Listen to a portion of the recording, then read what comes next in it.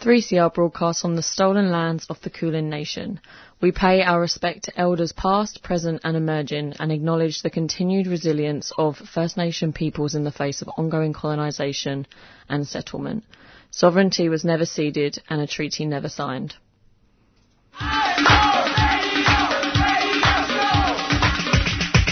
This is 3CR Breakfast. Oh, yeah. Alternative news, analysis and current affairs. Monday to Friday, 7am until 8:30am.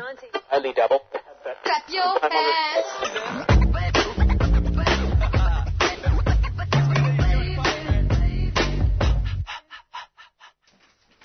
Good morning, everyone. You're listening to Monday Breakfast with your host, Paddy and Ella and Alex. Thanks, Pat. Good morning. How was everyone? Had a great weekend. Enjoyed that little warm day yesterday, and it was going to be 38 degrees today. Yeah, it was hot, wasn't it?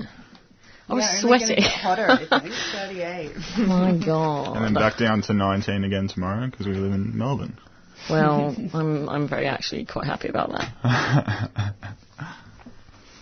So, yeah, what's the weather like out there, Paddy? At the moment, it is about 20 degrees, but it's going to jump up to 38 by midday. Wow. Is it going to get cooler after that? There's a cool change coming late in the day, about 8 o'clock. Around 8, okay. God, that seems too hot for me. It's going to be okay. Thanks, Paddy. Paddy's reassuring me. Yeah. But it's the good news. This is good. I'm just being very English and moaning about everything. So, yeah. No, I'm happy. We talked about it. Yeah, exactly. What's the hottest it gets in England?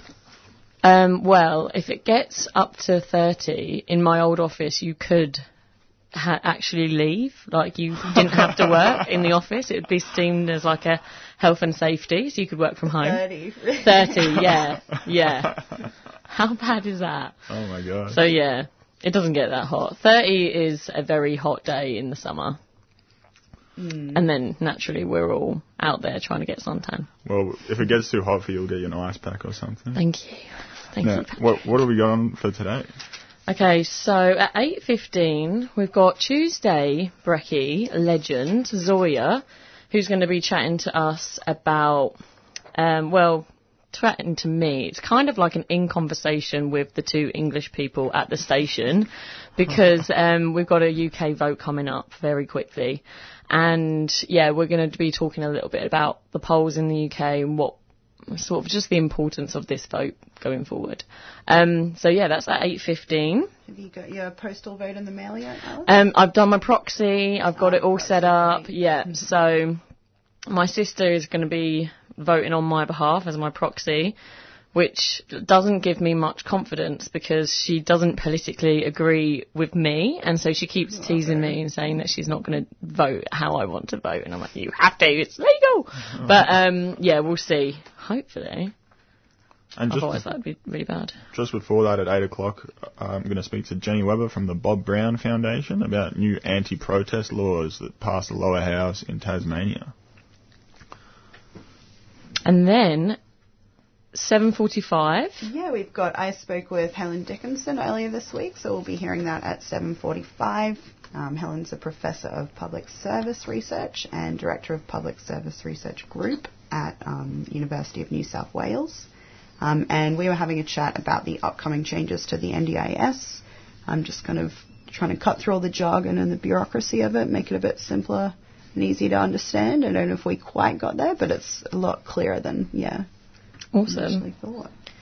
And we also have Annie, our friend from Solidarity Breakfast, went to the Julian Assange event, which was called What is Happening to Journalism and the Julian Assange Case. So we're going to be playing the full speech from the keynote speaker, Christian Haffinson, I think I got that one right, who is the editor-in-chief of WikiLeaks. And so we're going to be playing that and a bit more from the panel discussion as well. So that's going to come up in about 10 minutes. Full-on show. I think we're going to do a bit of alternative news before we get sunken into the Julian Assange, though. Some folks know about it, some don't. Some will learn to shout it, some won't. But sooner or later, baby, here's a ditty.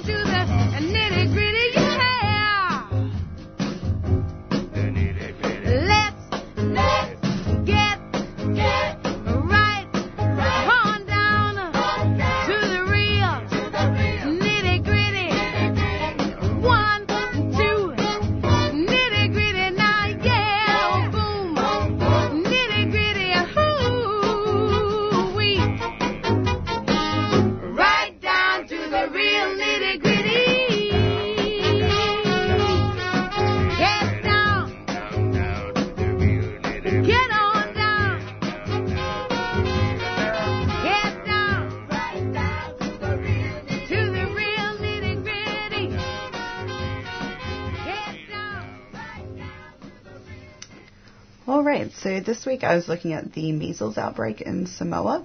Measles has been popping up again all around the world, but it's hit Samoa particularly hard recently. So since late October, there's been over 4,500 people infected with the disease, and at least 65 have died. So prior to the outbreak, Samoa had very low rates of vaccinations, and the government have responded with some pretty drastic measures to change this. So they declared a state of emergency, had a nationwide shutdown where all businesses and schools were closed, and a mobile vaccination service went out vaccinating everyone. Apparently you could put a red flag out the front of your house and they'd know to go there and give a vaccination.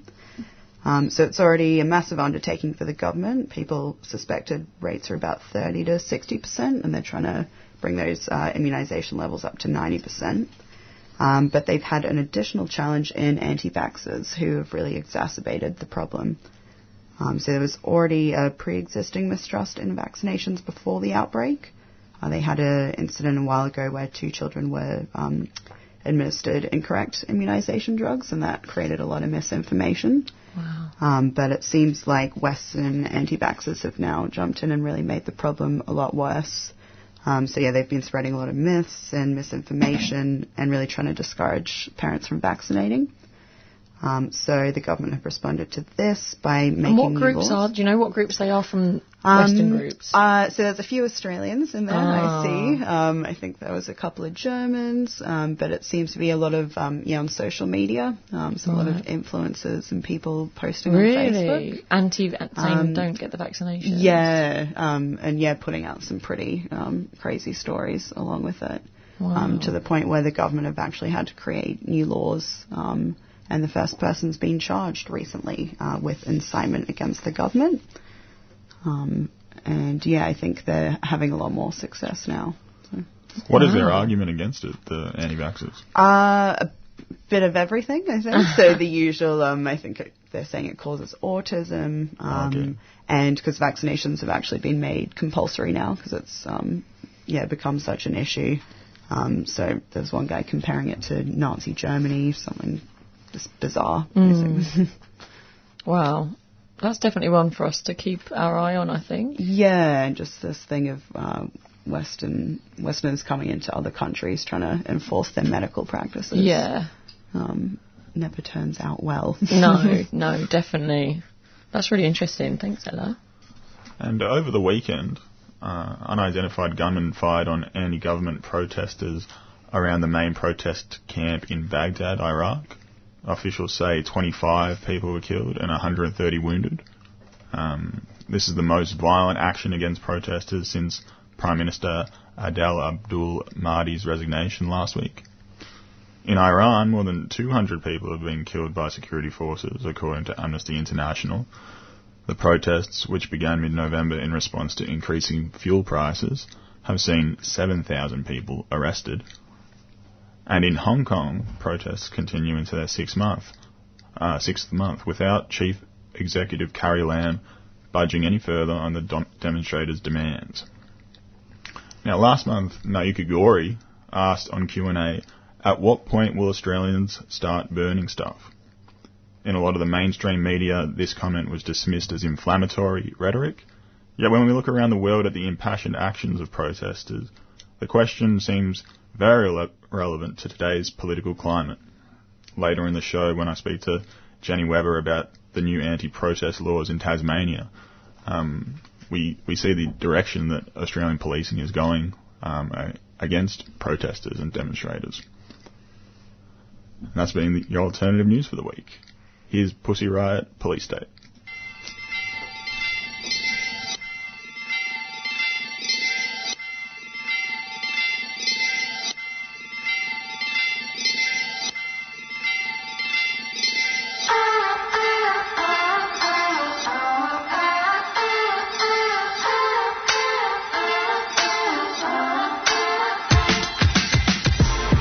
Big smile, but the camera is always on. It's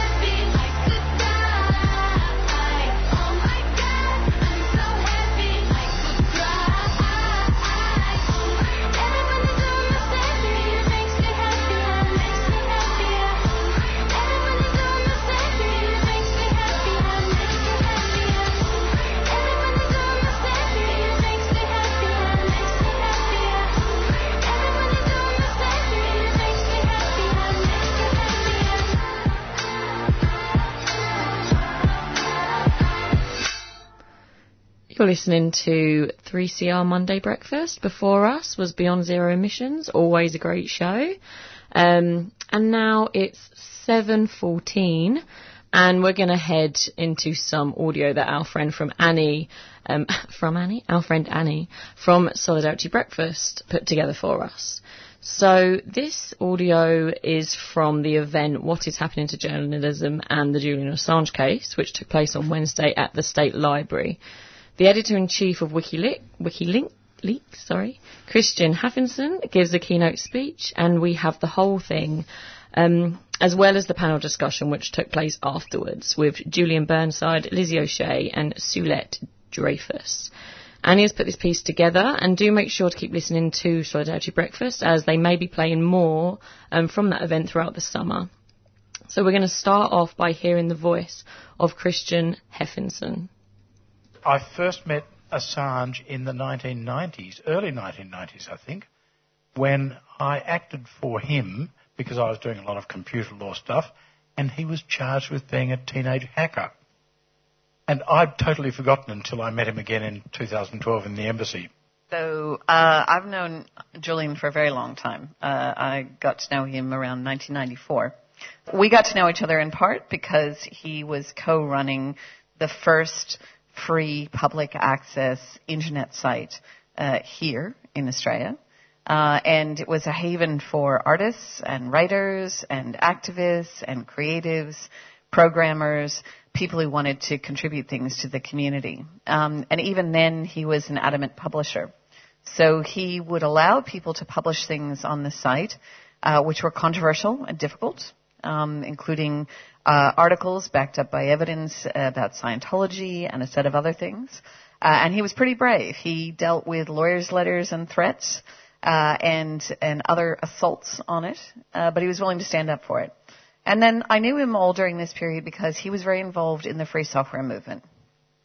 For those of you who don't know much about the technology side of things, you obviously know Julian Assange's got technical skills, but you may not know that for more than a decade he contributed an enormous amount, thousands of hours, to developing free software. And in fact, for some of you who might use an Apple computer, there is probably free software in there by Julian Assange. So he wrote software that helped to develop one of the operating systems of a variety of Unix. He contributed all of this labor for free.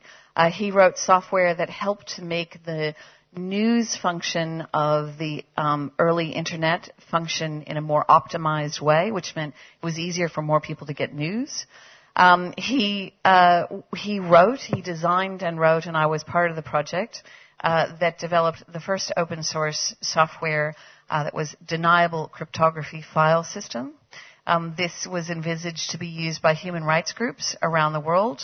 It allowed you to store, for example, on a hard drive, multiple layers of encrypted files so that if human rights workers taking witness statements in Guatemala about genocide against the original peoples in Cambodia, in Sri Lanka, took witness statements in rural areas and put them on these hard drives, they could add a layer of something else on the top with a different password. And if they were seized and tortured, they could give the password to that layer with very little information on it, and the other layer would never be discoverable. He wrote free software available, gave it away to everyone, which allowed people to test the cybersecurity robustness of their computer systems connected to the internet. So much of this is not known about Julian, and it's an incredible act of altruism to contribute in this free software community, but that in itself was many years of work. Now, straight into it, talking about some of these recent raids on journalists in Australia. So I just wanted to remind people about this. On June the 4th, police conducted a raid of Annika Smethurst's house, which they went through her personal belongings. It was relating to a story she'd published revealing a proposal for the Australian Signals Directorate, which is obviously an arm of the intelligence agencies. They were planning to take on an expanded domestic role, and figures within government were concerned about this, and that was the substance of her story, which prompted then the raid. And then on June the 5th, just a day later, the Sydney headquarters of the ABC were raided over a 2017 series about accusations of war crimes committed by Australia's special forces in Afghanistan. Both those stories to me seem clearly within the public interest, and I think a lot of people were quite concerned about these raids being associated with those stories. I mean, it obviously raises questions about what is the right line to draw when public interest journalism conflicts with the interests of the national security state, some of which may be legitimate, but some of which may not be. Julian, were you surprised that these raids occurred? What do you think that they reflect generally about the state of the Australian democracy? I was surprised that they occurred, and I was shocked that they occurred.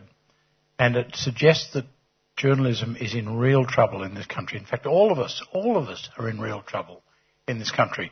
I imagine not many people in this room are aware of the case of Witness J. Not Witness K with Bernard Collaery, but Witness J. Witness J served for, I think, 10 years in the armed services, in the intelligence branch of the armed services. He was then tried secretly and convicted and jailed secretly in the ACT for some sort of intelligence offence. We're not allowed to know what it was because it's all secret. He was held, I think, 15 months in a jail in the ACT, and even the ACT Attorney General did not know of his case. That's how secret it all was. Witness J began writing an anonymous autobiography with all relevant names and details anonymised. The Federal Police heard about this and executed a raid on his police cell and a raid on his home. And it was only through that process that he discovered that he's the subject of a lifetime ban on saying anything at all about anything he experienced in his time with the military. Now, open justice is a profoundly important element of any democratic society. You heard Kristen refer before to the trial of Dreyfus in France in the late 19th century, but in 1916, Sir Roger Casement was tried in London for treason, which is about as serious as it gets. It was an open trial, and you could get the transcript then. You can read the transcript now. After the Second World War, the man who was known as Lord Haw Haw was tried for treason in an open trial. Now, if open trials were okay for them in England, why can't we have open trials in Australia? Why is it that the Attorney General can authorise suppression orders to be made by courts in circumstances where the national security interest is said to be at risk?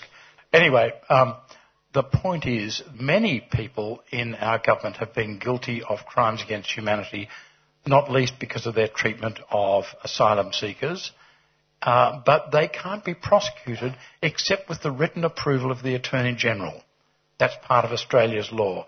That same Attorney General who refuses to prosecute members of his own party or members of the opposition who are likewise guilty of crimes against humanity, that Attorney General has power to authorise a prosecutor to ask the court for a secret trial. Now that debases one of the most fundamental principles of the freedom of the press and the democratic system. We really need to be alarmed at the fact that the case of Witness J was possible in this country. We need to be alarmed at the fact that we have a government which introduced laws which allow the Liberal Attorney General to apply to a court for secrecy orders in relation to any prosecution. Leave aside a prosecution that involves national security interests, whatever that may mean in the particular circumstances.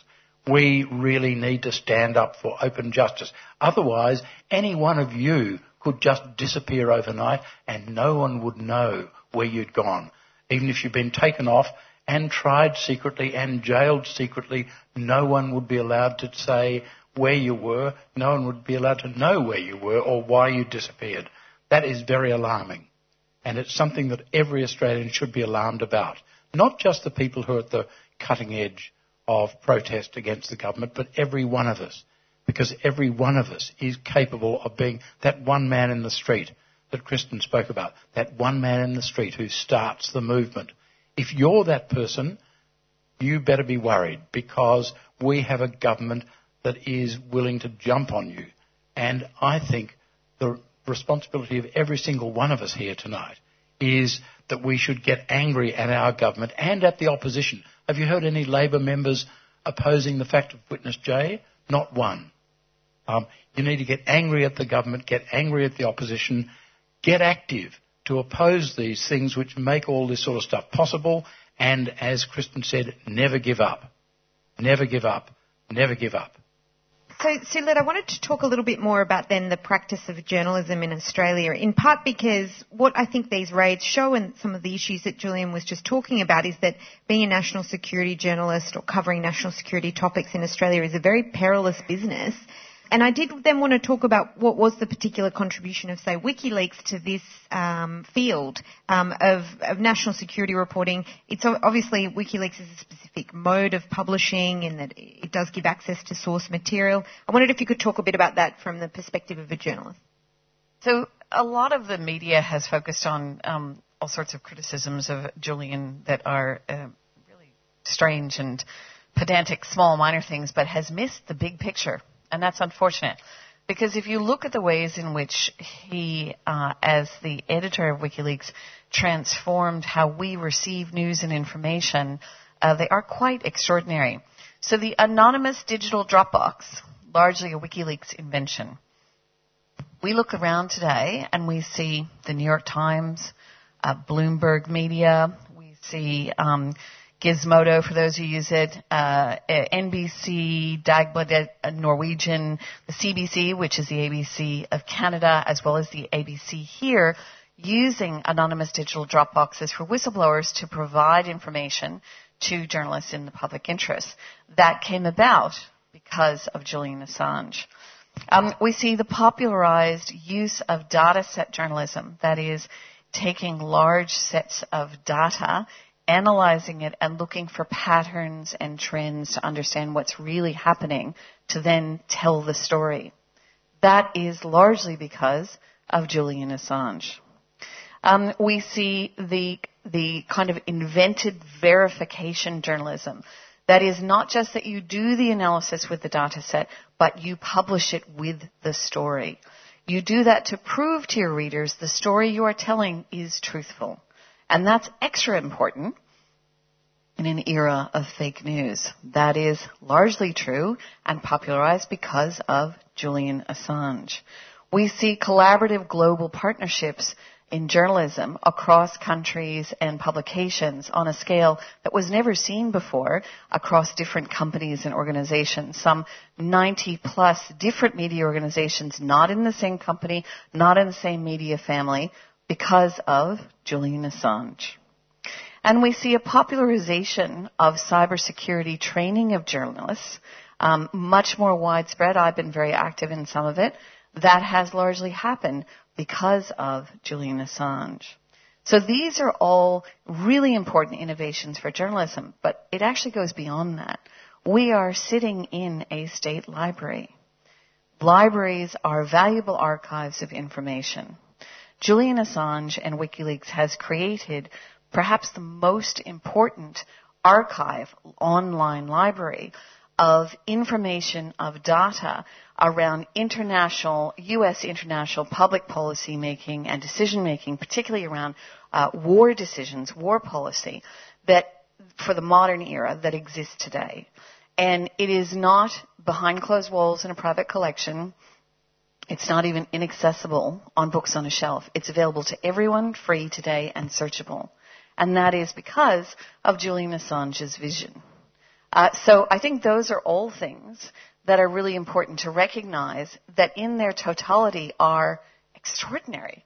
Any one of them would have been a kind of lifetime achievement for someone who is a publisher, a journalist who cares about access to public information.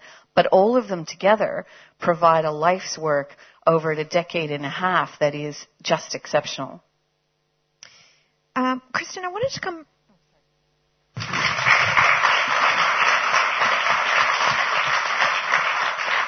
do not want to interrupt spontaneous applause. Kristen, I wanted to come back to you because I want you to give it to us straight. Reporters Without Borders has ranked Australia as 21st in the world for press freedom in 2019, dropping 2 places since last year. We've talked about these raids, obviously, but the constitutional lawyer George Williams has pointed out that since September 11, 2001, we've had 75 rounds of national security legislation of varying degrees of seriousness for the practice of national security journalism. What is our reputation abroad, or what's your perspective as an outsider in terms of our freedom of the press and the effect that that has on democracy? Well, what I knew about the press in this country before I met Julian and throughout was limited. I knew there was a concentration of ownership, same problem we see in other territories, which of course is problematic. I learned about the usual attempt to stifle public broadcaster through strangling or limiting the blood flow, basically through budgetary cuts.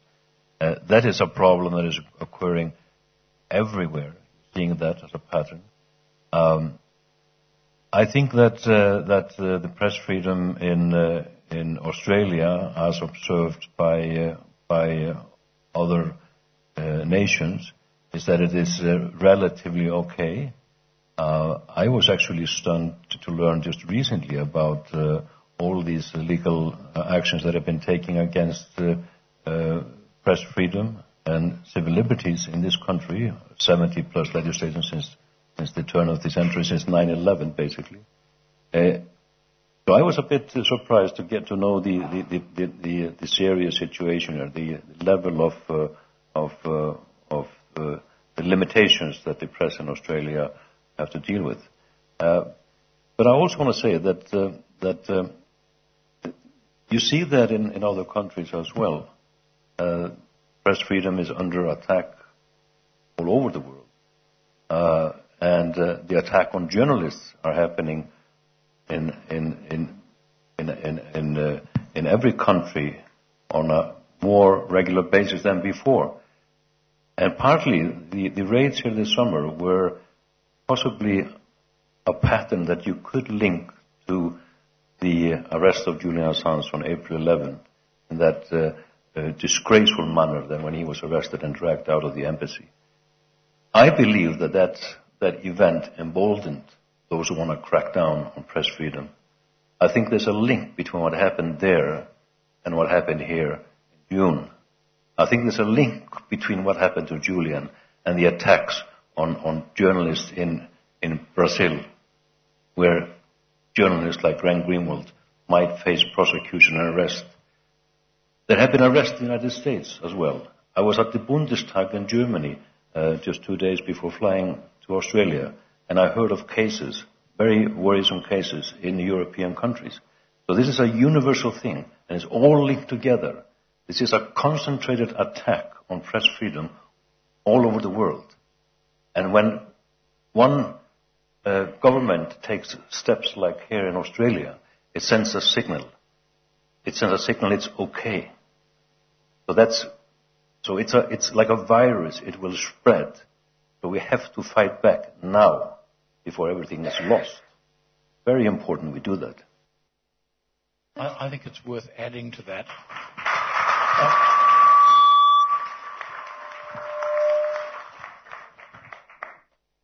If what Julian Assange did was a problem, let's be candid. Back when WikiLeaks published that stuff about what had happened in Iraq, not many people were getting news from WikiLeaks. The reason all of us heard about it was because of the Murdoch press. The Murdoch press republished the juicy bits. Now, no one is going after Rupert Murdoch saying he's a criminal. No one is trying to extradite him to anywhere or prosecute him for anything. What is it that Assange has done that Murdoch didn't do? Apart from the fact that he brought it to the attention of fewer people. Now, I think that's the thing you need to take real account of if you're concerned about freedom of the press. The press is sort of selectively free. You know, if you're a big mogul, then you can do or say what you like. America is trying to extradite Assange from Britain right now on espionage charges which do not attract the First Amendment defence. The First Amendment defence, you'll recall, became very important for Daniel Ellsberg in connection with Watergate, because although the original material had been leaked illegally, and the leaking, no doubt, was a criminal offence, the publication of it was said by the Supreme Court of the US not to be a criminal offence because of the First Amendment. Now, if that's right, we ought to be outraged that the American government is now trying to extradite him to America, and as Kristen said, it will amount to a life sentence. He faces the prospect of dying in jail over there. And let's not be coy about this. The person who leaked the material to him, who's now known as Chelsea Manning, has recently been thrown in jail by a grand jury, placed in an all-male jail by the authorities, but held in solitary confinement. Now, if that's not an indication of where America is going, I don't know what else is. We really need to be very worried about the state of journalism and the risk at which journalists stand. Julian Assange is a great illustration of that. He shouldn't be. He doesn't deserve it. I think I'd be less animated about this if Rupert Murdoch was facing the same fate. But even for him, I would say his rights need to be defended. And Assange's rights need to be defended, and your rights need to be defended, because what is happening to journalism across the West puts all of us at risk. We are seeing, with cases like Witness J and the treatment of Assange and Australia's total indifference to it, we are seeing Australia developing into a kind of, what should I say? I was going to say autocracy, but a dictatorship, something like that. And it's very worrying. It should concern every single one of you. And that was audio from the event on last Wednesday at the State Library called What is Happening to Journalism and the Julian Assange Case, put together by Annie from Solidarity Breakfast. Now we're going to go to Young People by Fulton Street.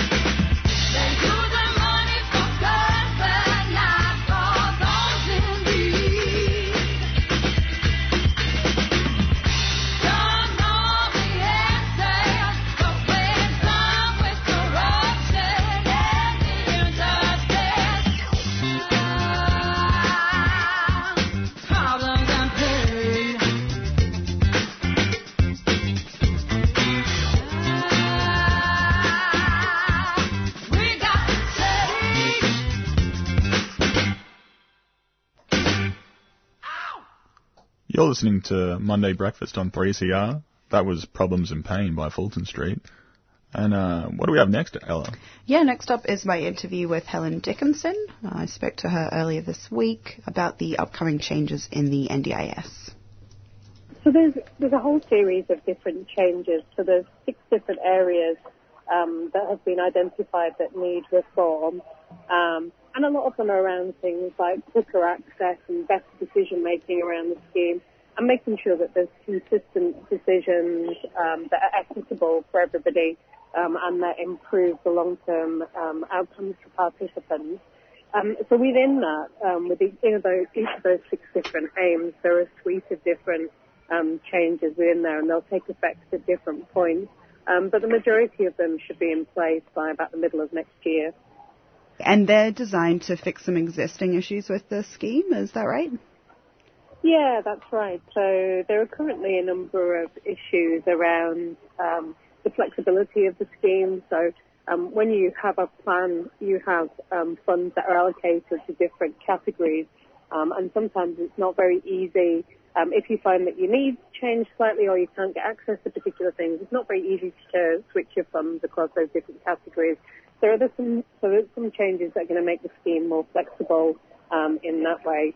In terms of the planning process, also, as of, I think, April next year, people are going to start to see a draft of their plan before they receive it. So at the moment, what happens is you go into a planning meeting, and then a bit after that, you receive the finalised plan. But if that isn't right, or if something's been missed or misunderstood in that process, then that means that you have to then go through a plan review. So people are going to start to be able to see drafts of theirs before they're finalised. There are also going to be changes to make plans for some people longer. So at the moment, most people have a new plan every year, which is reviewed every 12 months. Some people have a 2-year plan, but it's a relatively small percentage. But soon people are going to be able to request a plan of 3 years. So if you have a fairly stable impairment and your life circumstances are fairly stable, it may be that you can have that longer plan without having to be reviewed every 12 months. And there's also some other changes around who pays for assessments. So at the moment, when you go through a planning process, sometimes you might have to pay for some assessments by different professionals to go into your plan. But now what's going to happen is they're all going to be paid by the NDIA. So there's a whole series of different plans that are picking up issues that have been highlighted by people with disability and community organisations for some time now. Are there any issues that still remain, or anything you think the government needs to focus on? Well, I mean, it's a massive scheme. It's, there's a whole amount of new money going into a scheme, and it's creating new disability markets and new ways of working around the country. And so there are always going to be issues that will happen around that, and there'll be a lot to learn from that. I think one of the challenges that I see is the NDIA, the agency that is charged with administering the scheme. They have a cap that has been put on their staffing. So they were originally envisaged to be a particular size, but there was a decision taken back in 2014 to cap the number of people who worked for that organisation. And I think some of the challenges that we see arise out of the fact that there isn't enough capacity in that agency to do some of the work that it needs to do. So I think all of the sorts of changes we talked about are very welcome by people, but to some degree the devil is in the detail in the terms of how these things will be delivered. So even though if we have longer plans, that means there are fewer plans that need to be done. So if people are doing them every 3 years rather than every 12 months, that's, fewer plans to be done. But still there are a lot of people who need to have plans, and there isn't a lot of spare capacity in the NDIA. Another challenge that I'm really interested in is, all of these changes are around how we ensure that people get good plans and can make good decisions around the services. But having a plan doesn't necessarily mean that you can access some of those services. So we're seeing what the NDIA refers to as thin markets emerge around the country. And they're where people have provision made within their plan for certain services, but they can't get access to them either because they don't exist in those areas or there are really big waiting lists for them. So even for quite common services like occupational therapy, there are some really big waiting lists around the country for those services. So there's a real need to kind of think about how we do some of that market stewardship role so we can make sure that people have the services that they need that are made available. And the final kind of challenge within that is there has been some disquiet within the provider community. And so if you look at things like National Disability Services, which is the peak body for community organisations who deliver disability services, they do a survey every year of providers, and providers within that have been telling us for a couple of years that the amount that is the fixed tariff for some services isn't sufficient for them to be able to deliver that service. So they're finding themselves in financial deficit. Now, there were some changes made to some aspects of pricing this year, picking up on those issues. And I wonder whether some of that issue isn't about necessarily the level of the pricing, but the fact that providers are having to behave very differently in this new market than they did in the previous service. They need a lot more business skills to be able to individually contract for these services. So there's a bit of an issue around capacity for providers and the need for some support around the area. So as I said, there are a number of issues still within the system, but I think we've got to be really careful to say that doesn't mean that the NDIS isn't working. It is working for some people, and we really needed an improvement to disability services in this country, and we just need to make sure that politicians and the NDIA and providers can continue to listen to people with disability and to respond to those changes. Yeah, as you said, it's such a massive project. Do you think the issues are an inevitable part of the teething process, or is there more an issue with the approach of the government? Is there enough consultation with people with the lived experience and service providers? There's always an ongoing challenge in that people with disability are not listened to in a number of different ways. And, we've got to remember the history of we have often not listened to people with disability. They've, been forced into particular services and been asked to feel grateful for those. And we still have really significant inequitable outcomes for people with disability. Many people are isolated from the mainstream community. And so there are some real issues there. But the NDIS isn't the only thing that should be dealing with that. There are other things that are going on with other government services or with our mainstream community more broadly that will be needed to address some of those issues.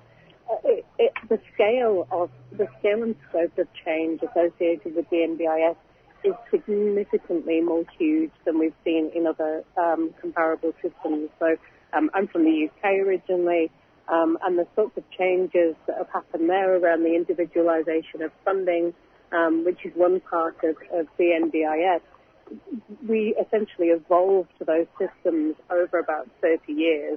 And Australia has gone through this within kind of, depends how you look at it, but it's sort of about, a couple of years, 5 years at the most sort of experience, where other systems have taken decades. So the speed of change was always going to lead to difficulties. So this would never be you could never just plan this process and it would work. Everybody would fall into place exactly like we wanted to.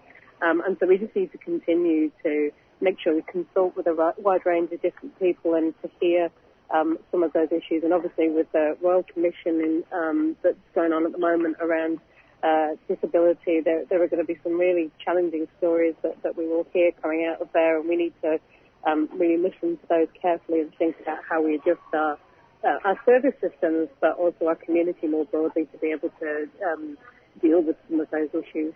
Finally, I know, aside from issues with the scheme itself, it seems just understanding all the nuts and bolts of NDIS can be really difficult. I worked in disability care myself, and I'm still trying to wrap my head around it.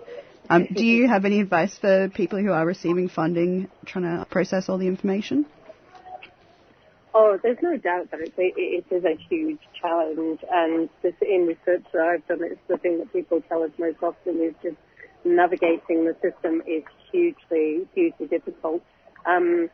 One of the things that has helped a lot of people through planning processes is taking either a professional or a member of family or a friend into those planning processes who can help guide. And then there is provision to pay for somebody to do that, although unfortunately many people don't know about that in their first plan and don't kind of realise that till their second plan. So having people who can help support you through those processes and ask, listen and help ask some of those difficult questions is really useful. There are a number of community organisations around the country who are doing some really good work in trying to help explain and describe and advocate. And so people like Every Australian Counts, people like those organisations are really helpful in advising and advocating for individuals. So getting in touch with people and telling them some of your story and seeing what they can do to support that, I think is a really helpful process.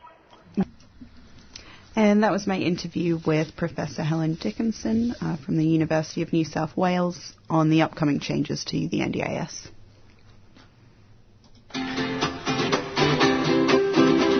"3CR broadcasters present over 100 radio programs every week, including a diverse range of community language shows. Come semua dengar 3CR Community Radio. Please subscribe now. تستمعون إلى إذاعة 3CR Community Radio. الرجاء الاشتراك الآن. நீங்கள் உங்களின் சமூக வானொலி 3CR-ஐ கேட்டுக்கொண்டிருக்கின்றீர்கள். இன்றே இணையுங்கள். Están escuchando Radio Comunitaria 3CR. Suscríbete ahora. Մեծուկեցեք ռադիոյի գայարանին, որը ցայն գուդա Մելբուրնի հայ քաղաքին։ Հիմա արձանագրվեցեք իբր 3CR-ի անդամ։ Support the station that gives your community a voice. Subscribe to 3CR. You're listening to Monday Breakfast on 3CR, and here's Towards the Sun by Chelsea Drugstore. How does it get to the point of nothing else? It's a crossed out reminder on a page that won't be read. It's a longing for a seed that may somehow repair. And a walk across the coals that still burns the flesh. I never wanted to run. I said this to you all along. Broken can't be undone. With a tale when the morning comes. As I set a course toward the sun.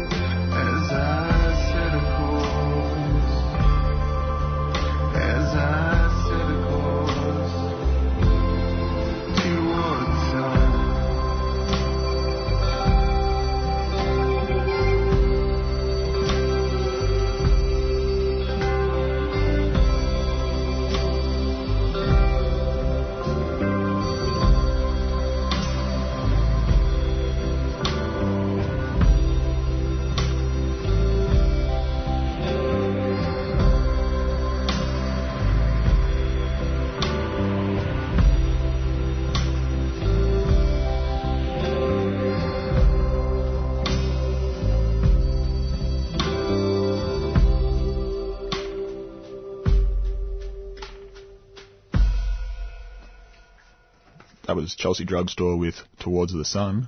And here's another track from Fulton Street, Ain't Here to Be Kind.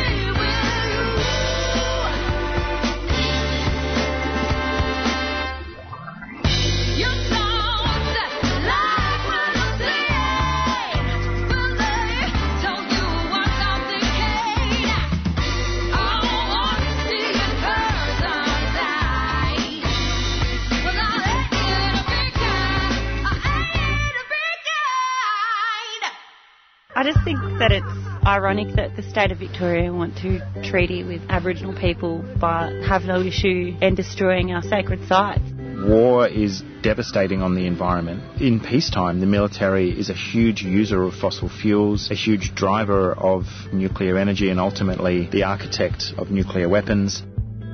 Subscribe to 3CR in 2019, fighting for social justice and environmental change. And to all the people that are so afraid of the solutions to climate change that they choose to live in denial instead, the current solutions to the climate emergency are much easier to cope with than the outcomes that will come if we don't. Feed Radical Radio. Go to 3cr.org.au/subscribe or call the station on 9419 8377. Follow the sun, which way the wind blows. In November, anti-protest laws passed the lower house of the Tasmanian Parliament, which could see peaceful demonstrators face lengthy jail sentences and fines up to $10,000. This morning we're going to speak to Jenny Webber, campaign manager of the Bob Brown Foundation, about how this new legislation will affect activism on the front line. Thanks for speaking to us this morning, Jenny. Hi, how are you going? Good, thanks. How are you?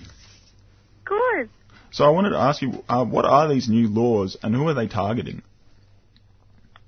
So the new anti-protest laws, they are an amendment to the bill that the Tasmanian government brought in and Bob Brown and Jessica Hoyt successfully challenged in the High Court.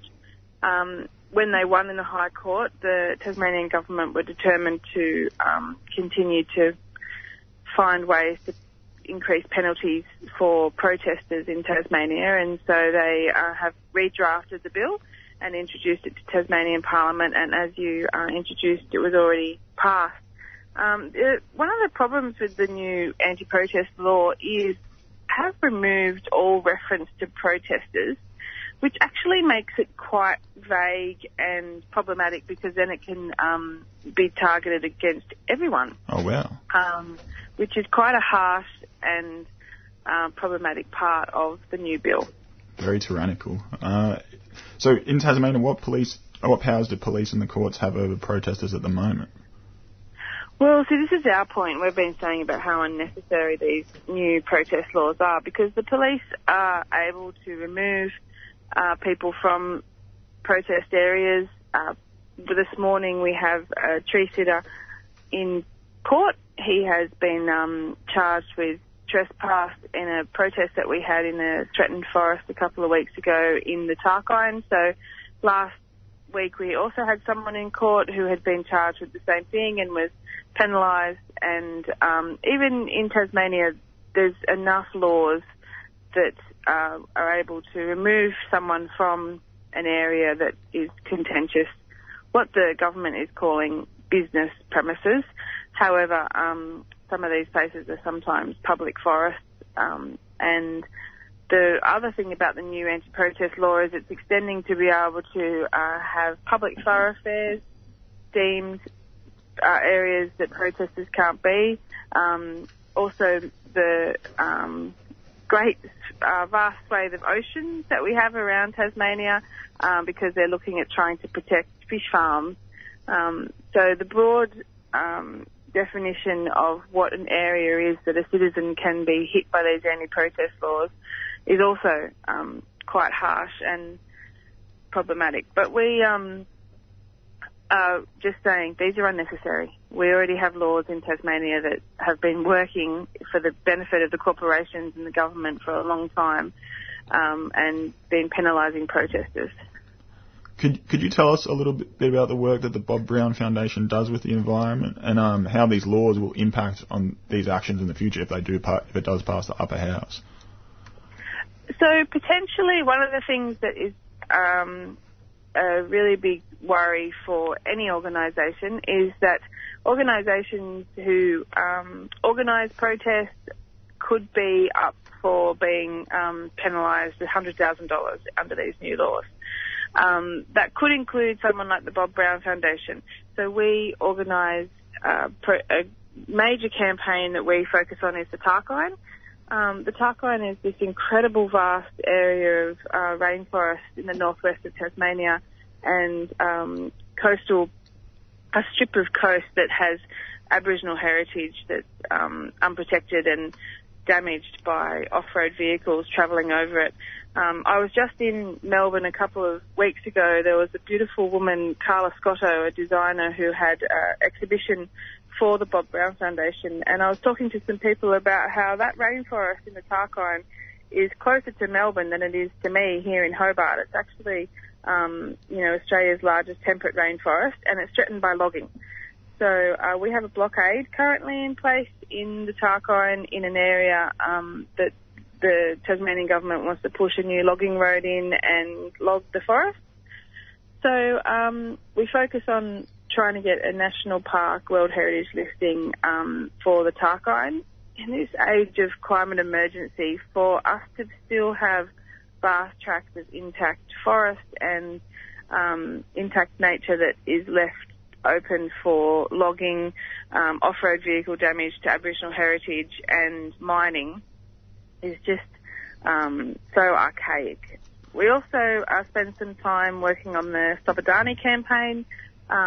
This last year we had a significant Stop Adani convoy, and since then we've been just doing some some work with the Frontline Action on Coal activists to support them and the Wonganjangalungu Family Council, and we're establishing a investigative arm of the Bob Brown Foundation called Adani Watch, which we want to expose the operations of Adani throughout the world and bring attention to the fact that so many people in Australia don't even know that Adani is the company and is displacing Indigenous people in India. They're threatening the Hasdaya-Arand forest.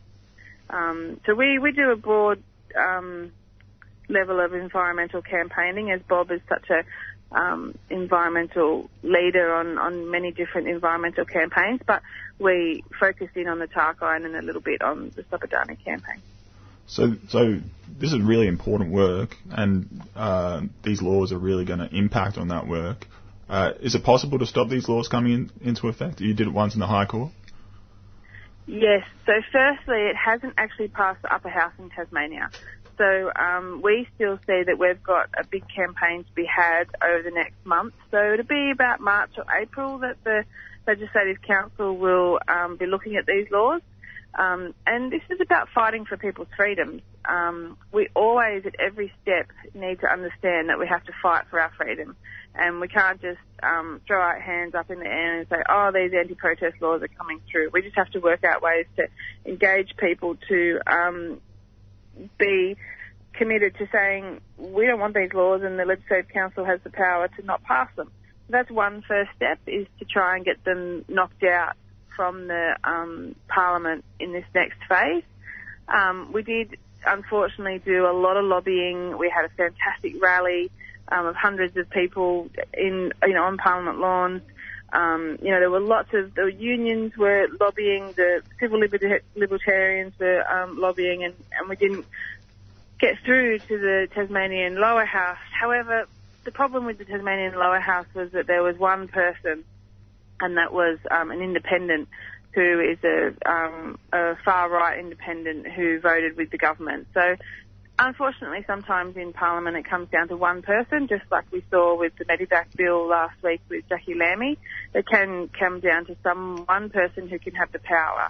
And that independent, Madeleine Ogilvie, if she had voted against the laws, they would have been thrown out. So we'll do a fair bit of work on trying to get them thrown out of the Legislative Council.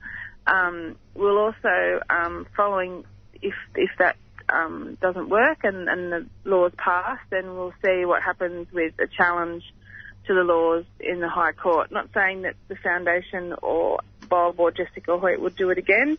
However, we did prove with that important case that you can challenge laws if they're as problematic as they are, as the anti-protest laws are in Tasmania, then they should be challenged. Look, one of the really great comments from an academic around the debate was that governments breed fear, and through policies and laws they can pursue fear, and I think that that's what's going on here. That academic said that the latest iteration of a government breeding fear in Australia is these anti-protest laws, and they're really trying to target people in a time when protest is uprising more and more, as it should, because of the climate emergency and the global climate strikes, the increased activities of destroying the environment. So it's just something that we need to fight, and we need to fight for the freedoms of everyone. Thanks so much for telling us about this morning, Jenny, and thanks for all the work the Foundation does protecting the land. What can people do if they want to get involved or contribute? Well, actually, Carla Scotto the other week in Melbourne was a perfect example about how people can make change just being one person with a small little effort, which is actually quite significant. So Carla had a great exhibition in Fitzroy with 35 artists, and it raised awareness about the planet, it raised awareness about our foundation, and it raised some funds for us as well. We also have ways that you can get involved. You can go directly to our blockade. Last summer we had a blockade in the same forest, and we we saved those forests from logging, and a third of the people that went there were from Melbourne. It was a great representation of Melbourne folk at our blockade, and it's not very far to just head over the Bass Strait and join our forest campaign. There's also ways that you can support us by checking out our website, bobbrown.org.au, and volunteering with us in Melbourne, or just supporting us with online campaigns. Thank you so much, Jenny. And I'm sure that many of our listeners will be interested in coming across the pond and checking that out. Excellent. Thanks, Patrick. Bye.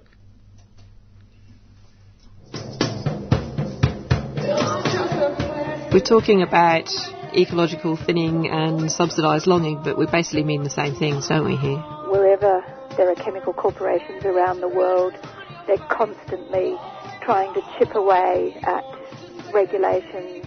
Earth Matters, bringing you environmental and social justice stories, from developments in government and industry to the campaigns and communities that are standing up to them. Earth Matters plays at 11 a.m. Sunday and 6:30 a.m. Wednesday. Turn your dial to 855 a.m.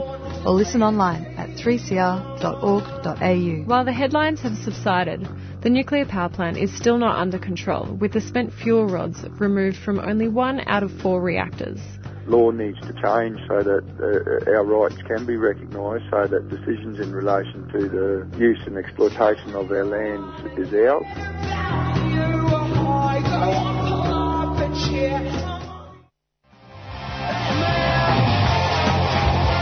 Rumination, 3CR's Rooming House and Homeless Persons Issues program, featuring information on health and housing services, as well as live local guests, artists and performers from our unsung community.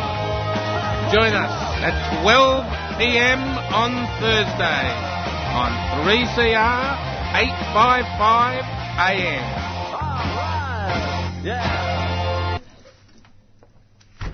And now we're going to be speaking to Zoya, our Tuesday Brekkie friend and legend, who is going to come and chat now to me and the gang about the latest vote in the UK, which is going to be happening on Thursday. So, Zoya, welcome to the show. Hi, it's so weird to be on the Monday. I know. What are you doing here? No, thank you so much. So, the UK is about to have its 4th major vote in 5 years. As a fellow Brit, how are you feeling about it?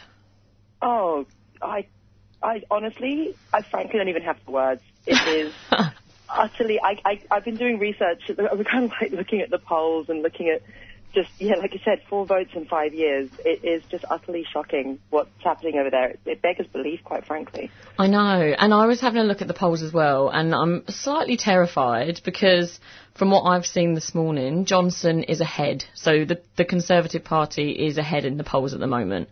The Conservative Party is ahead, but Labour are closing in. Whether that can happen in time, we don't know. But there was a 2-point drop in the polls from Wednesday to last night, from 10-point lead to an 8-point lead.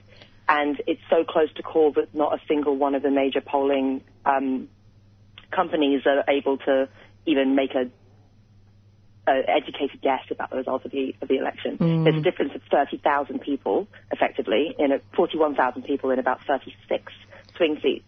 Wow. That could make a difference between a hung parliament and a Conservative landslide. That's how small it is. Oh, God. But the thing is, how do we even trust the polls? They get them wrong every single year.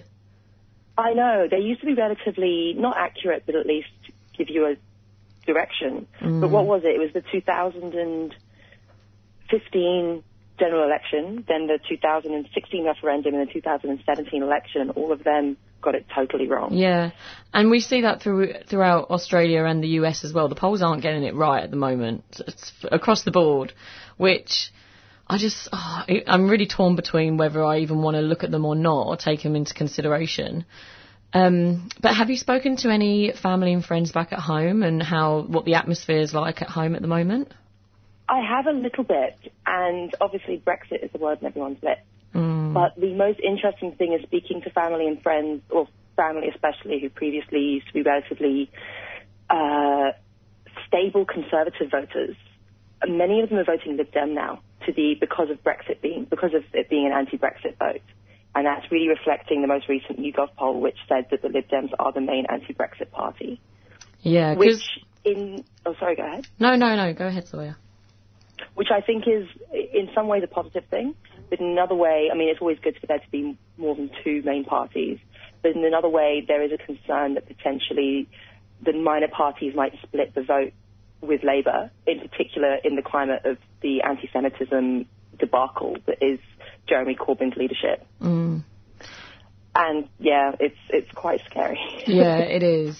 And I think we can definitely say, obviously, Conservative and Labour are the two main parties, but the Lib Dems are saying that in their manifesto that they will be pulling out of the Brexit rat race.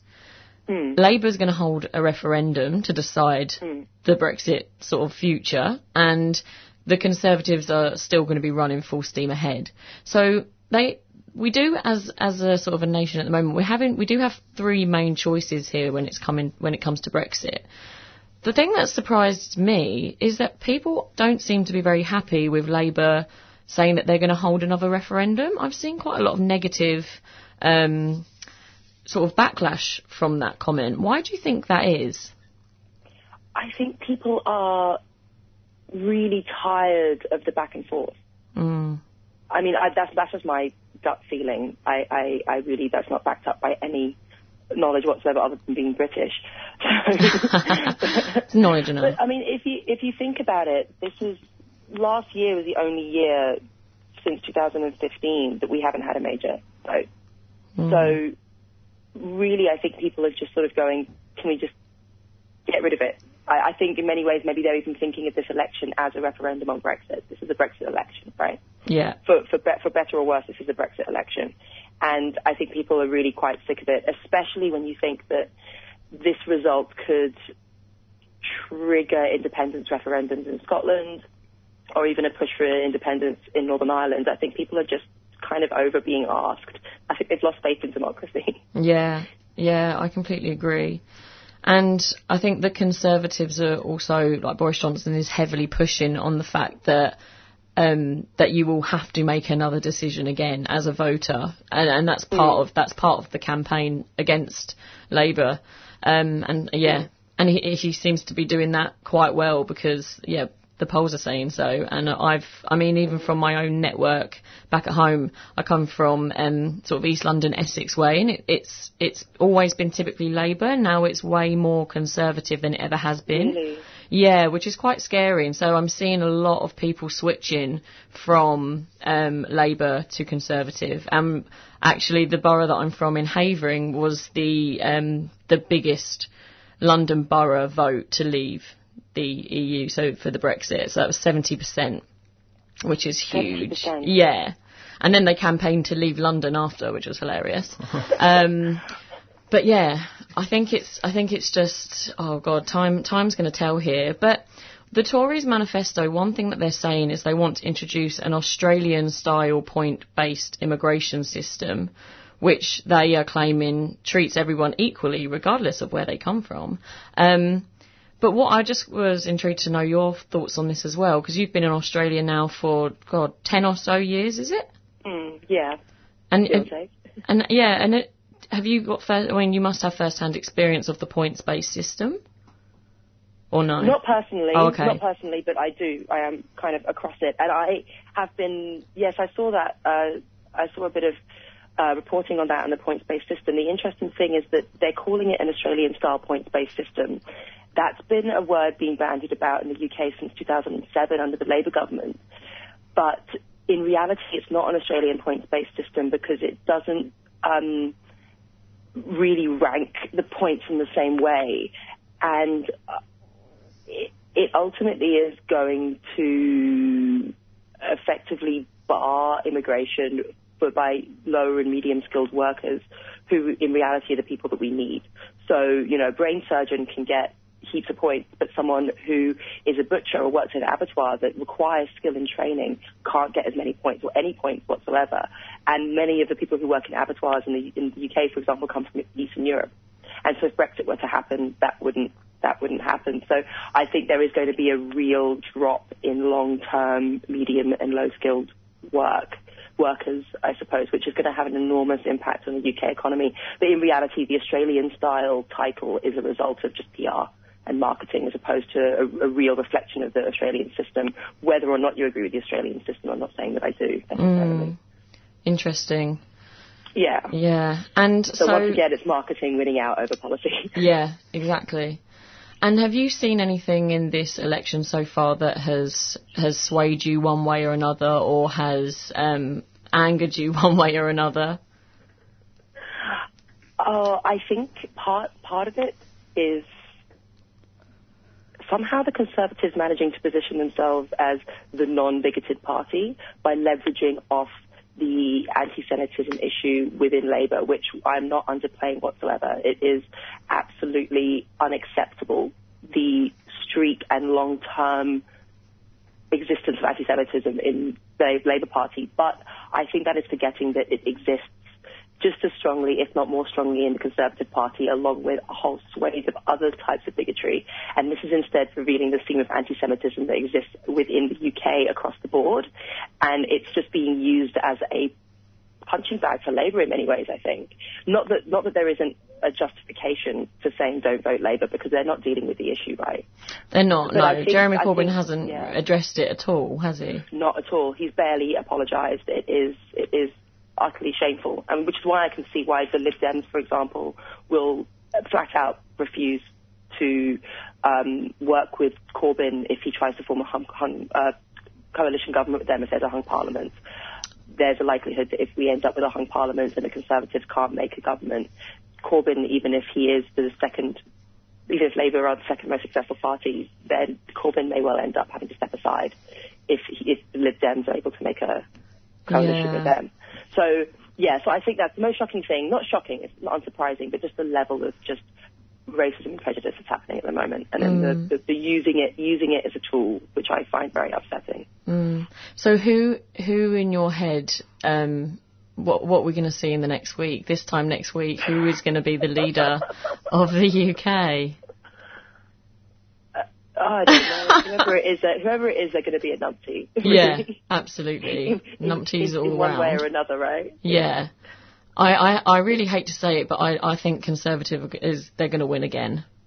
Yeah, I think they're going to win, but I have a feeling they're going to lose a fair few seats. My hope is a hung parliament. I think that's the best option we can get right now. But whether that'll happen, I don't know. Wow. Well, it would be great to speak again once this all sort of happens and we find out who the next leader is and the whole situation going forward. Yeah, this time next week, look back and go, they were talking about rubbish. Yeah, we'll replay it just for pure banter. Thank you so much, Zoya, for joining us today. Thanks so much, Alan. No worries. Have a great show tomorrow and speak soon. All right, bye. See ya.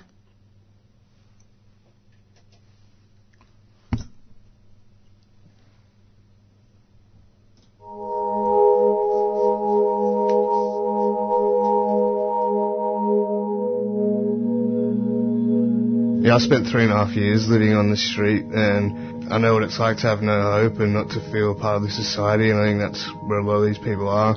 But I think we need to help people who are traumatised and help people get back on their feet and give them hope and help them feel like they're a part of the society again instead of just moving them on like they're an inconvenience.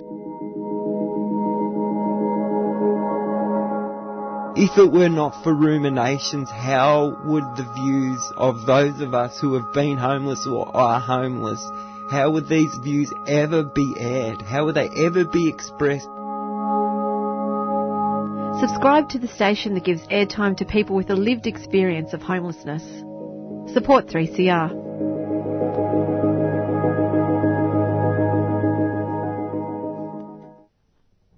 Here's The Children Came Back by Briggs, featuring Grummel and Dwayne Everett-Smith.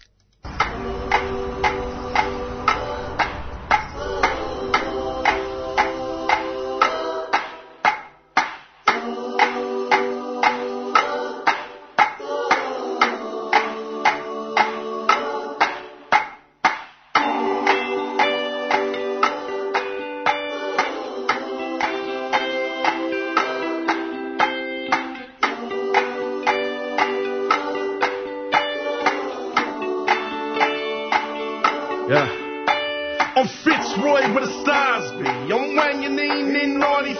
I'm Mundine, I'm Cathy-free. Man, that far inside of me. I'm Adam Goods and Adam should be applauded when he stand up. You can look to us from that time stop. I'm Paddy Mills with the last shot. I'm Goom, I'm March, I'm everything that you ask. I'm everything that you can't be. I'm the dead hearts, heartbeat. I'm Goom, I'm March, I'm Goom, I'm March, I'm Goom, I'm March, I'm Goom, I'm March, I'm Goom, I'm March, I'm Goom, I'm March, I'm Paddy Mills, with $4 million. I'm Doug Nichols, I'm Jimmy Little with a Royal Telephones. I'm the world champion 68, boy I'm Lionel Rose. I'm William Cooper, I take a stand when no one even knows. I'm the walker, I'm the sounder, the children coming home. Boy I'm Goom, I'm March, I'm everything that you ask. I'm everything that you can't. I'm the dead hearts, heartbeat. I'm Goom, I'm March, I'm Goom, I'm March, I'm Goom, I'm March, I'm Goom, I'm March, I'm Goom, I'm March, I'm Goom, I'm March, I'm Goom. Boy, I'm Paddy, man. Let me take it home, I'm Rummer. On the sand hills, I'm coming. I'm Les Briggs, I'm Paul Briggs, I'm Uncle Ringer with all them kids, I'm Uncle Buck. Everybody loves me, ain't none below, ain't none above me. I'm the carving out of every sky. We on those flats, that's Vivace now, Mr. Apple. Think about me, we feel the same. And it might sound strange, but I'm just saying we both unsettled when the boats came. I'm Goom, I'm March, I'm everything that you are. I'm everything that you can't be. I'm the dead heart, heartbeat. I'm the dead heart, heartbeat. I'm the dead heart, heartbeat.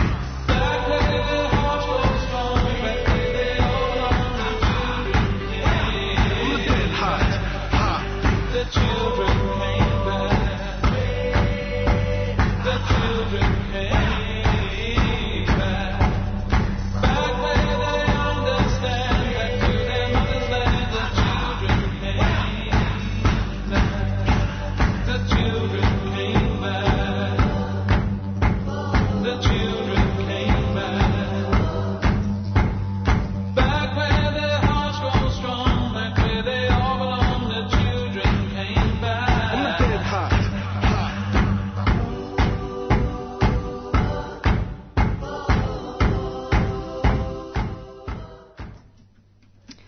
And a big thank you to all our guests on Monday Breakfast today. You're listening to 3CR. Stay tuned for Women on the Line. 3CR Breakfast would like to thank the New International Bookshop, Melbourne's radical independent bookseller and venue, for their financial support of this program. You can find Nibs in the basement of Trades Hall in Victoria Street, Carlton, or check them out at nibs.org.au to find more information about upcoming discussions and events.